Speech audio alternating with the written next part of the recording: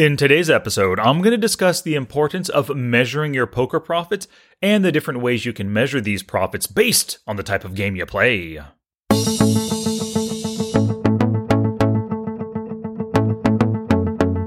It's study time, y'all. Welcome to Smart Poker Study.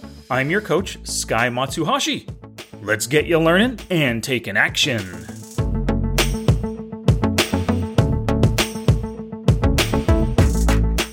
So I'm a firm believer in the concept of you can only improve what you measure.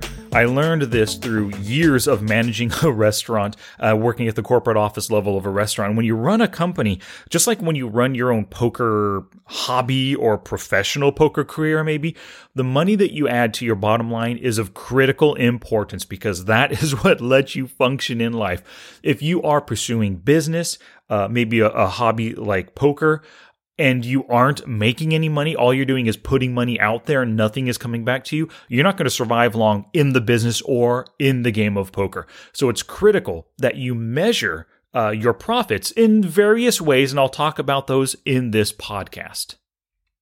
So please visit the show notes for today's episode, smartpokerstudy.com/pod366 for a transcript of everything I'm about to discuss. Okay, let's do this. Gambate! This is damn exciting stuff. So poker profits are the lifeblood of your poker journey, just like retail profits are the lifeblood of Target, right? Or grocery store profits are the lifeblood of Vons, you know? If you don't win at the tables, you have to continually replenish your poker bankroll from your life roll. And how long can you survive in poker if you do that? How long can you survive in your relationship with your significant other, with your better half, if you constantly pull from the life roll to add to the bankroll? Yeah, probably not that long, right? However, if you're the type of player who doesn't mind losing, who doesn't mind continuously replenishing that bankroll with your life roll, I want you at my tables. Come find me on America's Card Room. I'm Frisky Misky.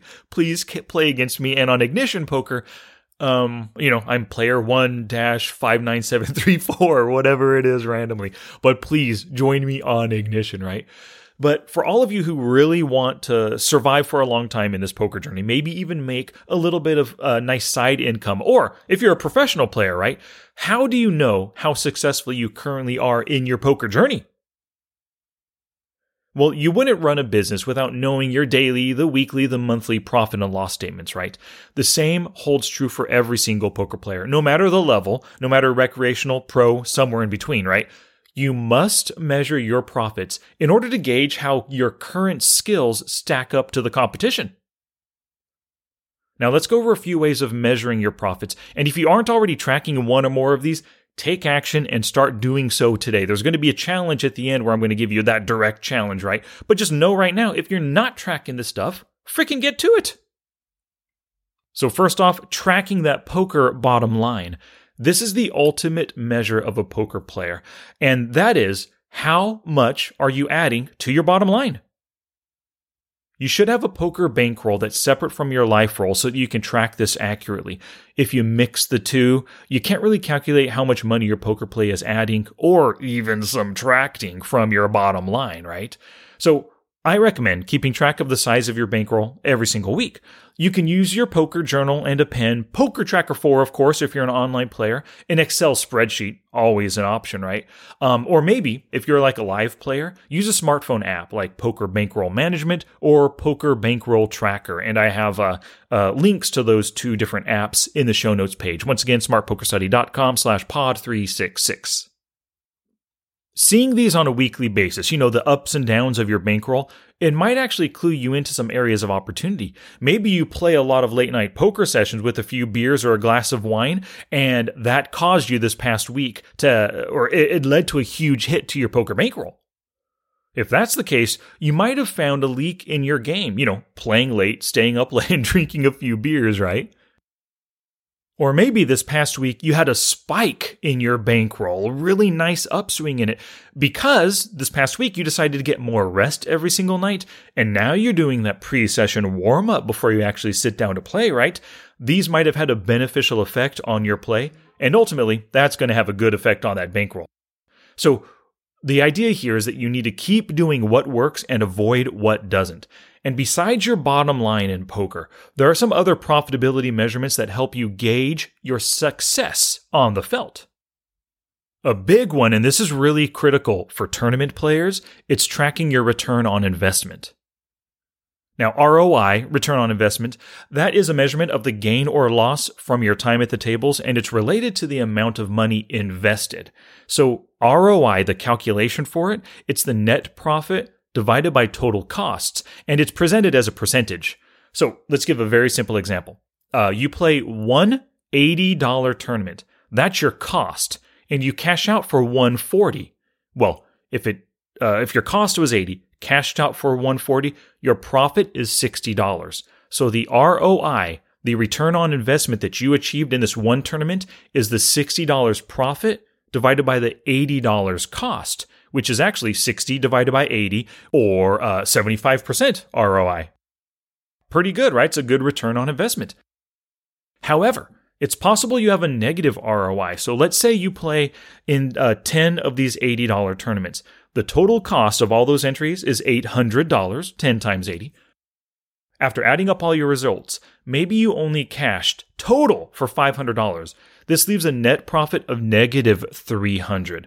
So your return on investment here is negative $300 divided by $800, which is negative 37.5%. So another way for tournament players to measure their profits is with a win rate. Now, this is the amount of money won or lost divided by the number of whatever it is you're tracking. So for that prior example of losing $300 or a negative 37.5% ROI, if you lost $300 over 10 tournaments, your win rate is negative $30 per tournament. Or we can look at hourly. If it took 30 hours to play those 10 tournaments, the hourly win rate for this player is negative $300 divided by 30 hours, or you're losing $10 per hour that you play. Now, it's really tough to sustain a poker tournament hobby with negative results like these. This player needs to put in more off-the-felt study time in order to improve those results and improve ROI.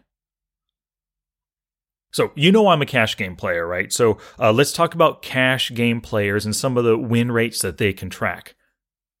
We don't necessarily track return on investment, although you can if you want. Instead, there's 3 really common win rates that I use. One of them, the number one that I use because I'm an online player, big blind per 100 hands. But also maybe a good one to track is profit per hour and also profit per session played. Now, those last 2 are really good for live players. Let's talk about the first one, profit per hour. So this kind of goes in line with that prior negative $10 per hour calculation we did for tournament players, right? So let's say you're a live player. You played 100 hours last month with a net profit of $2,000. Well, lovely. You earned $20 per hour right there. Now, that's great if the job that you're working only pays $12 or $15 per hour. Your hobby of poker, it's paying you more, right? But if you're thinking about quitting a 15-hour or $15 per hour job, for example, and your hourly poker profit's only $8 per hour, then you're probably not ready to quit that job just yet. So it's a really critical thing to track, profit per hour, especially if you're thinking about going pro or something. For live players, I also recommend that you track your profit per session. So maybe last month you played 100 hours, made $2,000, and it took you 14 sessions. So you played almost like once every other day, right? To earn that $2,000. Well, your win rate per session is the $2,000 divided by 14 sessions, or $143 per session. Now, that is a really lovely win rate, and this measurement works really well if you're not good at tracking your time on the felt. You didn't really realize that you played 100 hours, but you know you hit the local card room 14 times. Much easier to calculate that win rate, right? And just to build that understanding of how much on average you expect to make when you go play your session. So let's talk about the most common profitability measurement for online players, and it's the one that I use all the time because I basically only play online. It's big blinds won per 100 hands played. And you'll see it like in Poker Tracker 4, BB/100, right? Now, this is, of course, really tough for live poker players to record unless you're really good in actively tracking every single hand that you play. But us online players, we have Poker Tracker 4, right? it does the recording and the calculating for us. So the big blind per 100 hands win rate is a really good apples to apples comparison for tracking your profitability. So let's say last month you played 20,000 hands at 10 NL and 25 NL, or $10 buy-ins and $25 buy-ins, right? Your big blind per 100 hands win rate is how you compare your profitability in one stake versus another. Of course, if you're the same +4 big blinds per 100 hands over every stake, you're obviously making more money at 25 NL than at 10 NL. So by looking at the apples to apples big blind per 100 hands win rate comparison, you could just see how you're doing at the different stakes. And maybe at 10 NL, you're a +15 big blinds per 100 hands. But when you jump up at 25 NL, you're only a +2. There are some definite things that you can do to work to improve that low profitability at that higher buy-in game. And a last message about this recording your win rates and measuring your numbers and everything. You don't have to be fancy about this. Just keep a separate bankroll from your life roll and record your bottom line along with one or two of these other win rate measurements, depending on if you're a live player or an online player. And before we get to the challenge for today, got a quick shout out to some awesome poker peeps who purchased my Poker Mathematics webinar. So I want to thank Chris Dumas, Ben File, and Dave Neal for picking that up. Now, this is a Poker Mathematics webinar that I did with Mark Warner, who is an exceptional coach, really good guy. We did this together, presented everything that you need to understand when it comes to poker math. And in today's podcast episode, I threw a ton of very simple mathematical concepts, win rates and ROI and stuff, very simple calculations, just using some division there.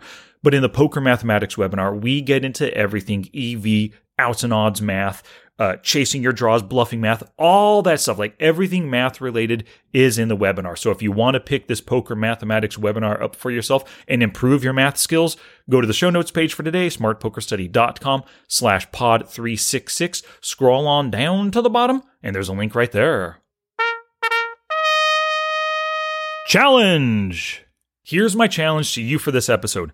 If you are not already doing so, begin measuring the poker numbers that you want to improve. So these could be things like your total bankroll, your win rates, your profit played per session, all that stuff like I mentioned in this podcast. They could also be measuring statistics, VPIP, raise first in, fold to c-bet, all that jazz, right? You might even want to begin measuring the time you spend playing poker every week and the amount of time you spend studying poker each week. So to help you measure these various numbers that you want to improve, download my 41 statistics and win rates tracker. You can get it from the show notes page for today, smartpokerstudy.com/pod366. Now it's your turn to take action and do something positive for your poker game. Oh, that's it now. Get out there and be somebody. Go write a book.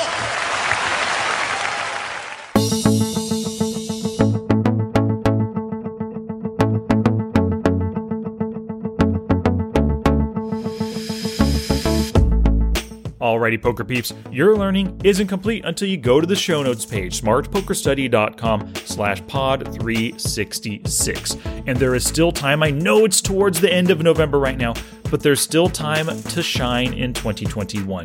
You can still make this your best year ever by going to thepokerforge.com and joining right now. It will help you become the player that you want to be because it's my one-of-a-kind training site where I combine strategy, action steps, quizzes, and play demonstrations like no other site does, with 9 masterclass courses that teach you all the strategies that you need for a profitable journey. Along, of course, you know me, I love taking action. I love challenging you, right? There's hundreds of action steps that force you to practice what you learn. So visit thepokerforge.com right now and join today.